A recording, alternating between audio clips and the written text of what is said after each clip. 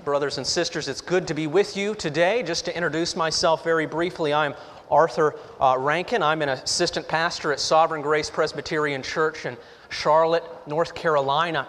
I graduated from RTS Charlotte, but before that I was a student who graduated from Texas A&M University. So don't hold that against me if you're not an Aggie, but if you're an Aggie, it's good to be back in the home country. I'm so privileged to be here with you today and worshiping with you and preaching to you today. I was very honored that Pastor Richard Harris asked me to preach today. It's good to be with this congregation. I married one of the members of this congregation. I married Anna Pendergrass, and I was actually married in the chapel right over here. I've had the privilege of enjoying this congregation as I've attended a number of times. And the thing I respect most about this congregation is its Christian patience.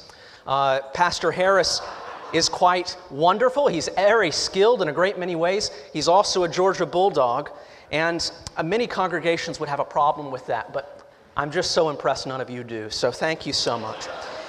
Anyway, if you would, open up your Bibles with me and turn with me to the book of Psalms, to Psalm 110. We'll be looking at Psalm 110 today. Hear now the word of God. A psalm of David. The Lord says to my Lord, sit at my right hand until I make your enemies your footstool. The Lord sends forth from Zion your mighty scepter. Rule in the midst of your enemies. Your people will offer themselves freely on the day of your power in holy garments. From the womb of the morning, the dew of your youth will be yours. The Lord has spoken and will not change his mind. You are a priest forever after the order of Melchizedek. The Lord is at your right hand. He will shatter kings on the day of his wrath. He will execute judgment among the nations, filling them with corpses. He will shatter chiefs over the wide earth. He will drink from the brook by the way. Therefore, he will lift up his head. Amen. The grass withers, the flowers fall. The word of our God stands forever. Let us now pray. O most gracious Lord, we are so thankful for your word. For, Lord, it is sharper than any two-edged sword and cuts not just bone and marrow, but into our very souls. Lord, we ask now that you would use it as a scalpel upon us. Conform us more and more into the image of Jesus Christ. Lord, may our restless hearts find their rest in you this day. And speak, Lord, for your servants are listening. This we ask in Jesus' name. Amen. Between 1971 and 1973, President Richard Nixon operated a tape recording system inside the White House, which resulted in what we now call the Nixon tapes. And for the most part, Nixon was the only one who actually knew that system was operating, and he intended to keep it that way. Now, of course, that didn't stay that way. These recordings eventually came to light during the Watergate Commission and led to a move to impeach Nixon, and it led to his subsequent resignation. But you can still listen to over 3,000 hours of those Nixon tapes today. They're still available. They're online. And you can go whenever you want and just click on one and just hear all of it. And what makes listening to these recordings so fascinating is that they give you an inside glimpse at what candid conversations look like between the most important people. You get to listen to Nixon and his closest advisors discuss foreign policy with the Soviet Union, with China, their election strategy, the Vietnam War, the biggest issues of the day, right there at your fingertips. And that's a type of access that many of us here today can only imagine. We're never going to have that kind of access. You know, you're a fly on the wall for the most important people discussing the most important of topics. But that kind of access is how I want you to think about our passage here today. This passage gives us access and allows us to listen in on a conversation, but it is a far greater access and it is a far greater conversation than anything you'll ever find in the Nixon tapes. What we are looking at here is David's report of what's happening not in the White House, but in the throne room of God. And it's a conversation that's taking place between God the Father and God the Son. And that is a privilege for us to be able to read and hear today, this Lord's Day. Now that's a pretty dramatic claim. The idea of it, this is God the Father and God the Son speaking to each other.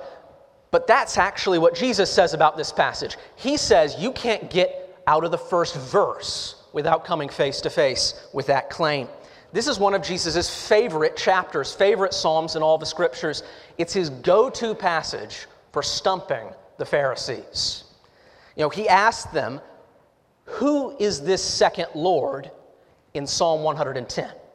And how is this second Lord not just David's son, but David's Lord? Everyone understands who the first Lord in Psalm 110 is. It's God. If you look in your Bibles, the Lord there is in all caps. And the reason for that is because the Hebrew word there is Yahweh. That's the covenantal name of God.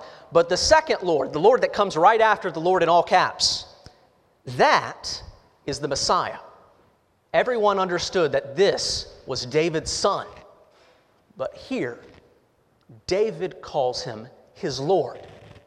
How can a son possibly be greater than his father? That doesn't make sense. That's a very simple, straightforward question, but the Pharisees were absolutely stumped by it. And the reason Jesus asked that question is because he is the answer. He was the one who both knit together David in his mother's womb and was born from the line of David, both at the exact same time.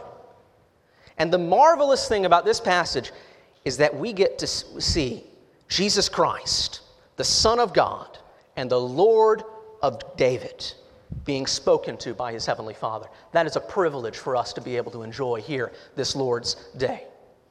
And we see this exact same claim in Acts chapter 2. We see it specifically in Acts chapter 2, verses 34 to 36, which says this, "For David did not ascend into the heavens, but he himself says, 'The Lord said to my Lord, sit at my right hand, until I make your enemies your footstool. Let all the house of Israel therefore know for certain that God has made him both Lord and Christ, this Jesus whom you crucified.'"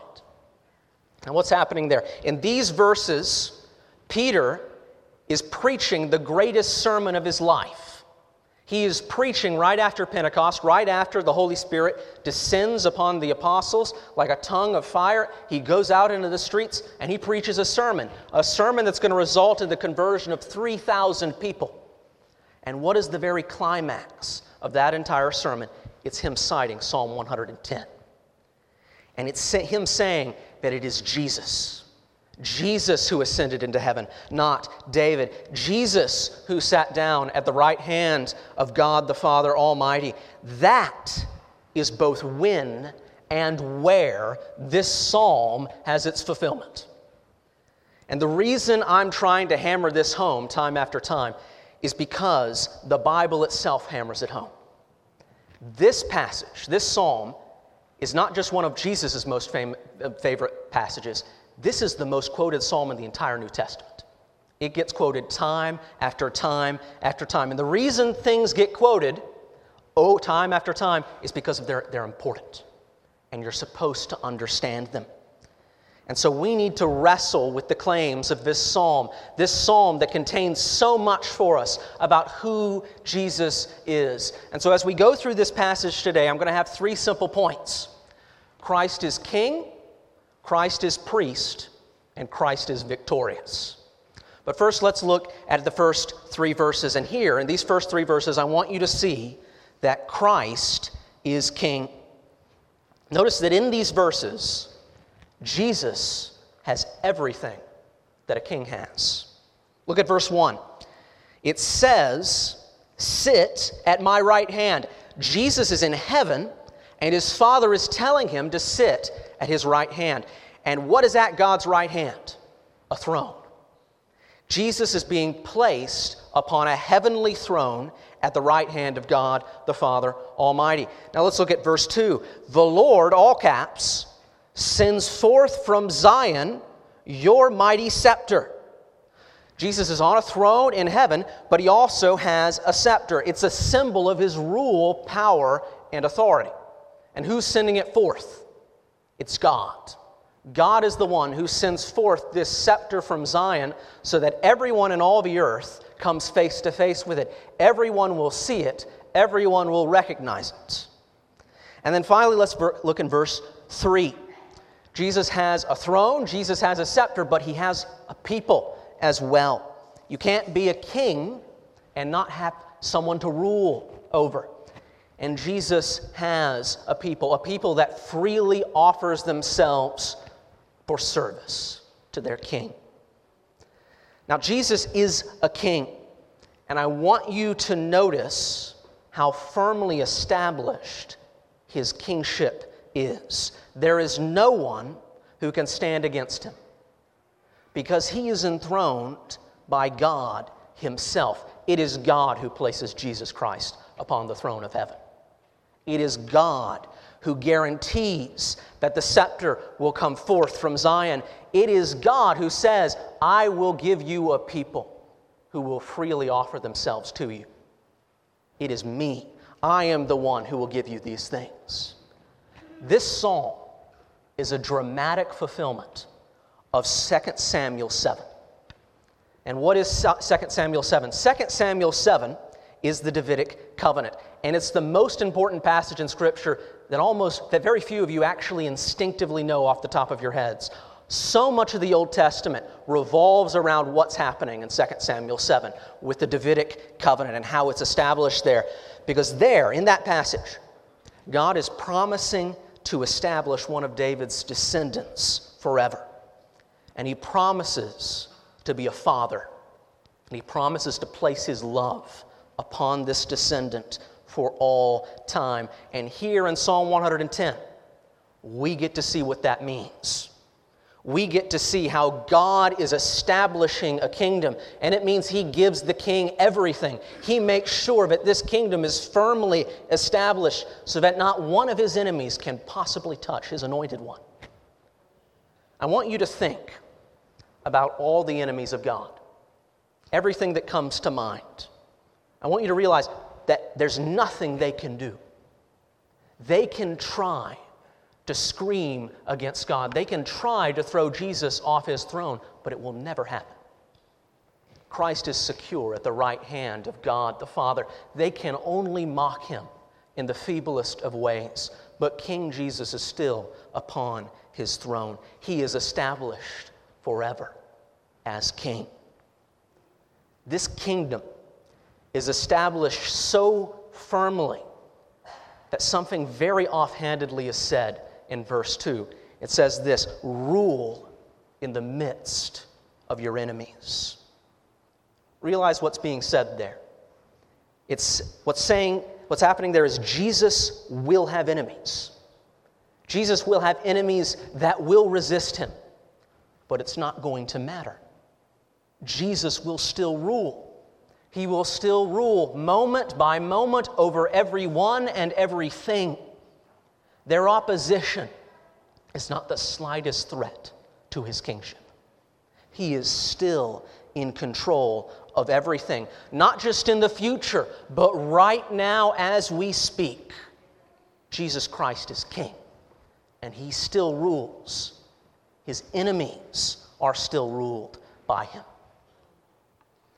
I want you to think just how exhausting and demoralizing it must be to be Satan. Satan has the worst job in all the world because he can try to do anything he wants. He can try to come up with the most horrible, evil, cunning plans imaginable, but he still understands it's not going to change a thing. Whatever he does, Christ will still get the glory. Whatever he does, Christ will still be king, and it will not change to the slightest degree for the slightest moment, no matter how much he tries. I love the quote from Martin Luther, "Even the devil is God's devil." And that's a true quote. Even Satan is ruled over by God and Jesus Christ. And so are all of us today and everyone you will ever meet. We are all ruled by King Jesus. That is something that is incredibly demoralizing for Satan.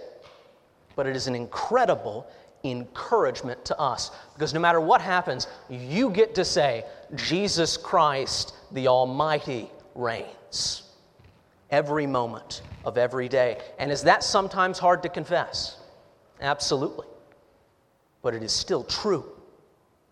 And we serve a king who is so powerful that he will use even our grief for both his glory and our good.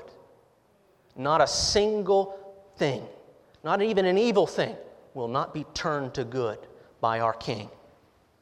And so when you face a trial or tribulation, you need to understand that Jesus still rules even though you may not see it. He still rules despite his enemies. The plan has not changed. The plan has not changed for over 3,000 years since this psalm was written, and it never needs to. Jesus Christ is still king, and all is under him. This incredible power and this incredible authority that can work all things, even evil, for good, is why a people freely offer themselves to Jesus Christ in verse 3. Now, you may not realize this, but this verse 3, is one of the most hotly debated passages in all of Scripture. It is incredibly difficult to translate. And if you would, look at your Bibles. There's 3 footnotes there. One footnote after another that offer alternative translations. You almost never see this. The final footnote in your ESV just says, the meaning of the Hebrew is unclear, which is an academic basically putting up the shrug emoji. It's completely unhelpful. All right? It's really irritating. But it's like the language that David's using is so high, so wonderful, so over the top, that gravity and grammar kind of fall away. It's just too wonderful. And it's kind of hard to translate here. This is a debated passage, but here's what I think it means. Jesus' people will rise up, and they will freely offer themselves for battle.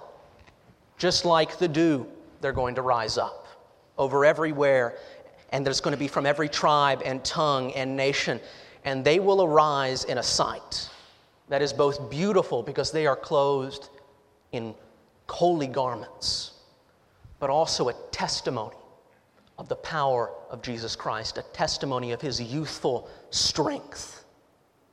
And this army is going to offer itself to its king for service on the day of battle.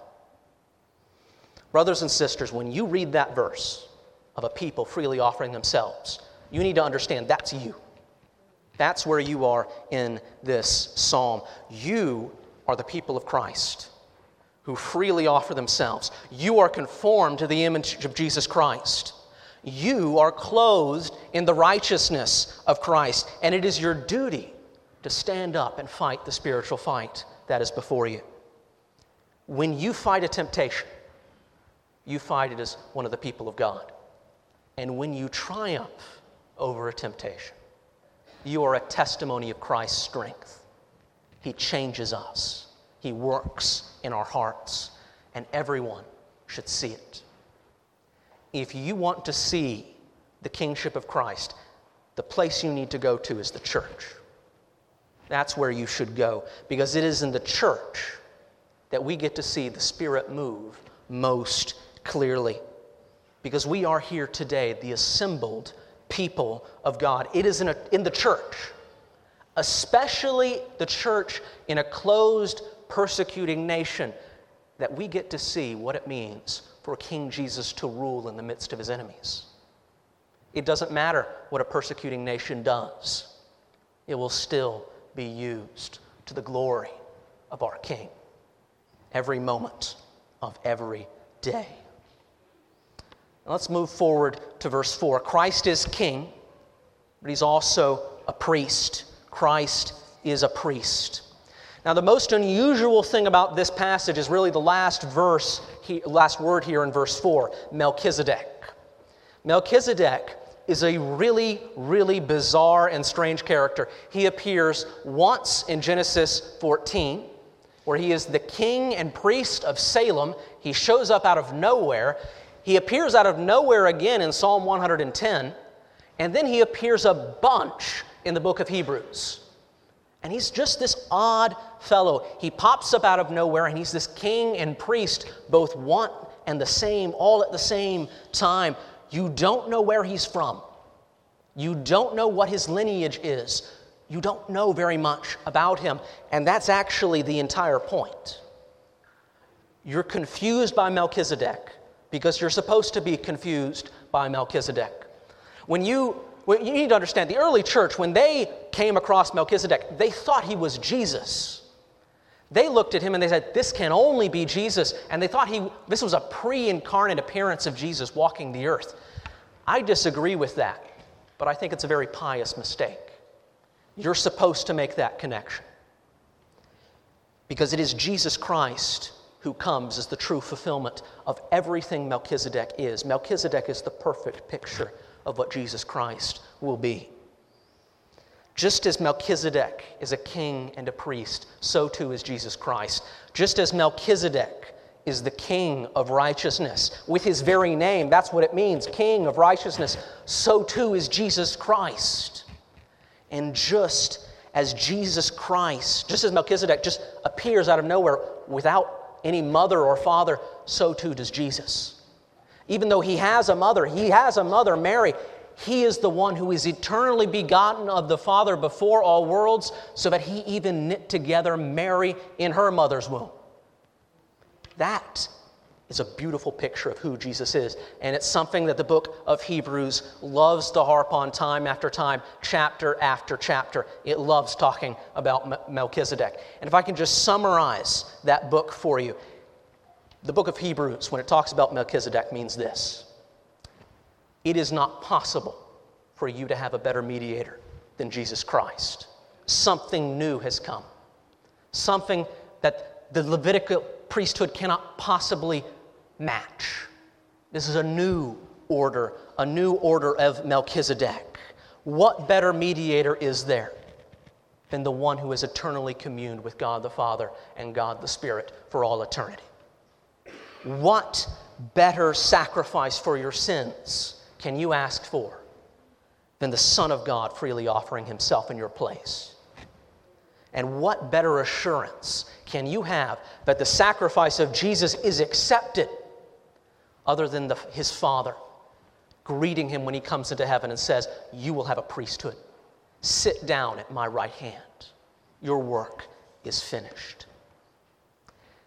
Have you ever noticed that when you read through the book of Exodus and you get to the depths of Exodus, the part you really don't want to read, when it's talking about the tabernacle and how you construct the tabernacle chapter after chapter after chapter, that a chair is never mentioned. It talks about everything except a chair. It goes into exhaustive detail about the curtains. It goes into detail about veils, about lampstands, tables, the Ark of the Covenant, altars, basins, forks, knives, cups, everything you can imagine, but not a single chair. Nowhere to be seen. And the reason for that is not because they had standing desks. It's because there was never a chance to sit down when you're working in the temple. If you're sitting down on the job, you are not doing your job properly. You hurry from task to task to task every moment of every day, keeping on doing the sacrifices moment by moment. But Jesus Christ, he is told he can sit down.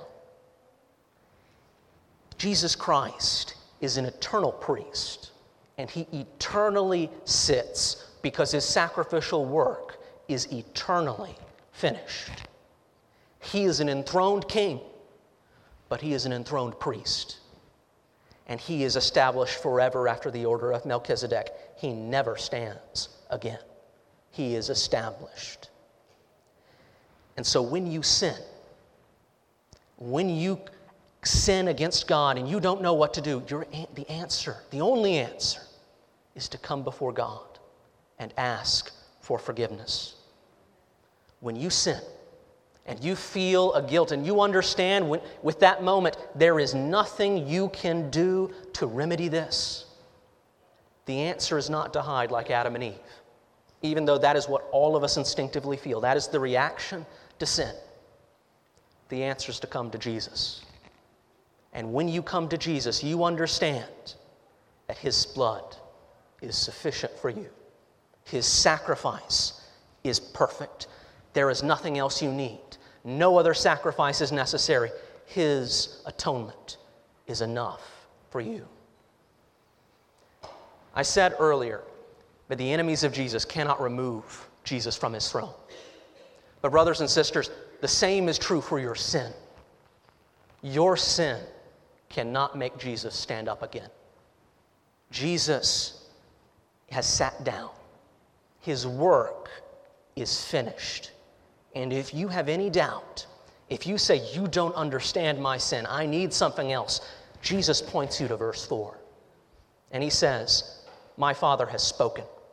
He has said, I have sworn, and I will never change my mind. This work is done. And so at the right hand of God the Father sits power and also sits forgiveness. A king and a priest. And it is upon our faith in a sitting Savior that we come before God today, offering our praises, offering our prayers, and also confessing our sins. It is upon Jesus Christ who now sits at the right hand of God the Father. And if you come to Him, and if you kneel before His throne, you will have forgiveness. And you will be clothed in the white robes of the saints, washed in the blood of the Lamb. That is all you need, because Jesus Christ is the perfect priest.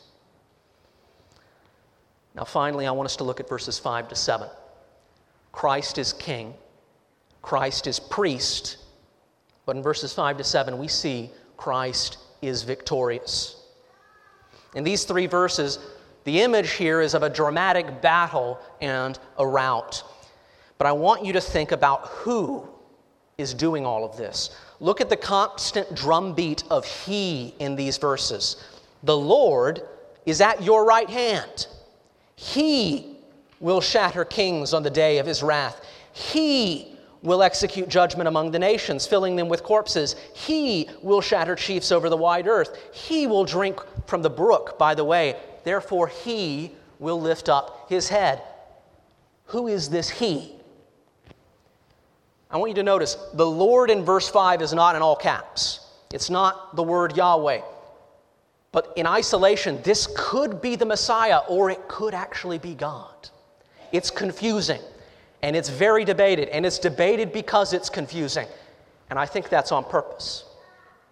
Where you see the Messiah, you should expect to see God the Father. And where you see God the Father, you should expect to see God the Son. Where one works, the other works. And the kingdom is established in such a way that if you mess with one of them, you mess with both of them. And the war is won by both. It's hard to tell who is who. But really, it is ultimately King Jesus who lifts up His head. And He is firmly established at the end of the battle. He is firmly established by His Father. This is a vivid, visceral image of a battle. The enemies, all the enemy kings, they're utterly wiped out in this battle. Their armies are destroyed, their bodies litter the ground, and then there's this massive rout that takes place. The chiefs scatter over all the earth. They're trying to run from the battle and hide. But this is not just a victory, it is a total victory. Because we see Jesus pursuing after the battle, and He's in a hot pursuit. He continually runs after His foes. He doesn't stop at Buc-ee's. He stops only at a brook that He comes across. He's going to catch up. He's not slacking off. He is going to make sure that the enemy is caught. This is an image that many of us are really, on one level, very uncomfortable with. This is not the 3 verses that you really wake up with and you want to have embroidered in your home and put at the doorway. All right? Bodies littering the ground is not really the most wonderful thing for many of us to think about. Many of us don't like watching violence in movies. We don't want to have a battle. We don't want to be in a battle. We don't really want to talk about that. But I want you to understand, this might be a weighty passage, but it is a good one. It's good because of who is winning the battle. You know, it's one thing if an evil person wins a battle. It's another thing if God himself wins. If God wins over his enemies, that is a good thing. It is the triumph of good over evil. And here, we get to see God victorious. And we get to see Jesus victorious. And there is no one else that we should be so happy to win a battle other than God and Jesus Christ. That's who we should be excited by. We need to be thrilled to see Jesus Christ winning on the final day.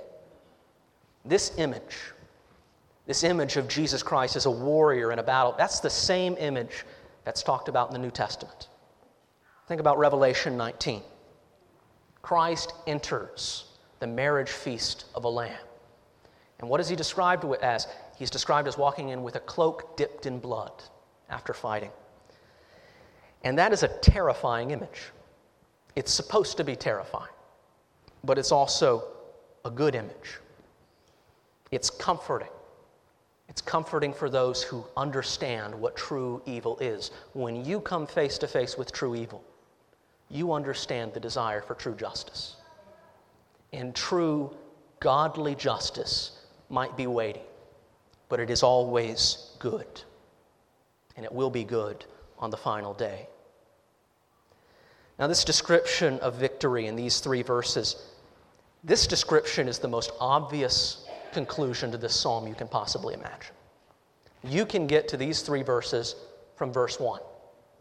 It should not surprise a single person in this room. This is what making your enemies a footstool looks like.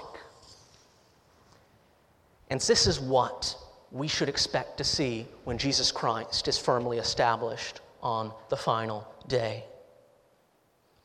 God has promised to establish the kingdom of his Son. And when God promises in verse 1 that the enemies of Christ will be destroyed, you can take that victory to the bank as soon as the words are from the mouth of God the Father. You understand this is certain. God has promised it. Christ will be victorious. Today I want you to take away one thing. It's really the main takeaway from this entire passage. I want you to live with confidence and assurance. Brothers and sisters, you see further than your non-Christian neighbors. And so you should act differently. You should live differently. You see further than the best projections and prognostications in the business. And so you should live like it. You don't merely have a vague feeling about which way the winds of history will go and how things are going to finish. You know for certain because God has spoken. We're supposed to live differently because we can see further. And I don't want you to misunderstand what I mean when I say that.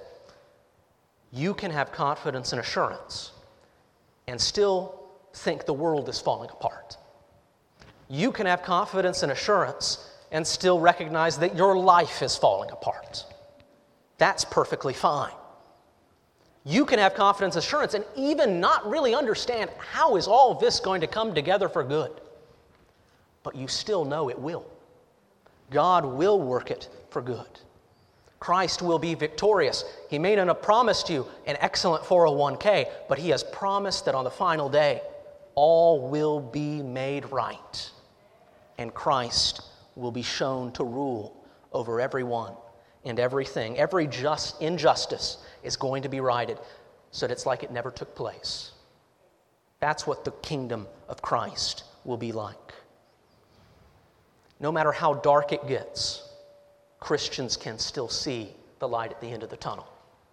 We don't know precisely how far away the end of the tunnel is, but we always see the light there. There might be darkness between there, but you see the end. We believe in a God who has worked the end, but also works the means. He is in control of everything, and He knows how to get to the end. It's been the plan for 3,000 years. It's really been the plan since before time itself. Christ has always been in control. God has promised it, and He will do it. And so we should live our lives with a quiet confidence that comes from who Christ is and what He has done and what He will do. All will be complete.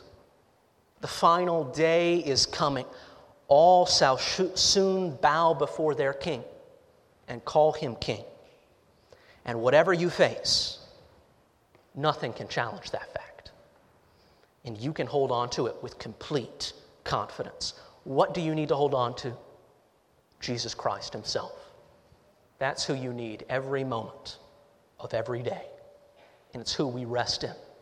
We rest in the true priestly King who will be victorious. Let us pray. Most gracious and loving Father, Lord, we are thankful for this passage, and we are thankful that we get to see Jesus Christ enthroned, and we are thankful that we get to see Jesus Christ as priest. Lord, give us comfort. Help us to rest in the kingship of Christ. Help us to rest in the priesthood of Christ. And Lord, help us to long for the final day when all will be made right. And help us to offer ourselves freely. Until that day, Lord, be with us. In Jesus' name, amen.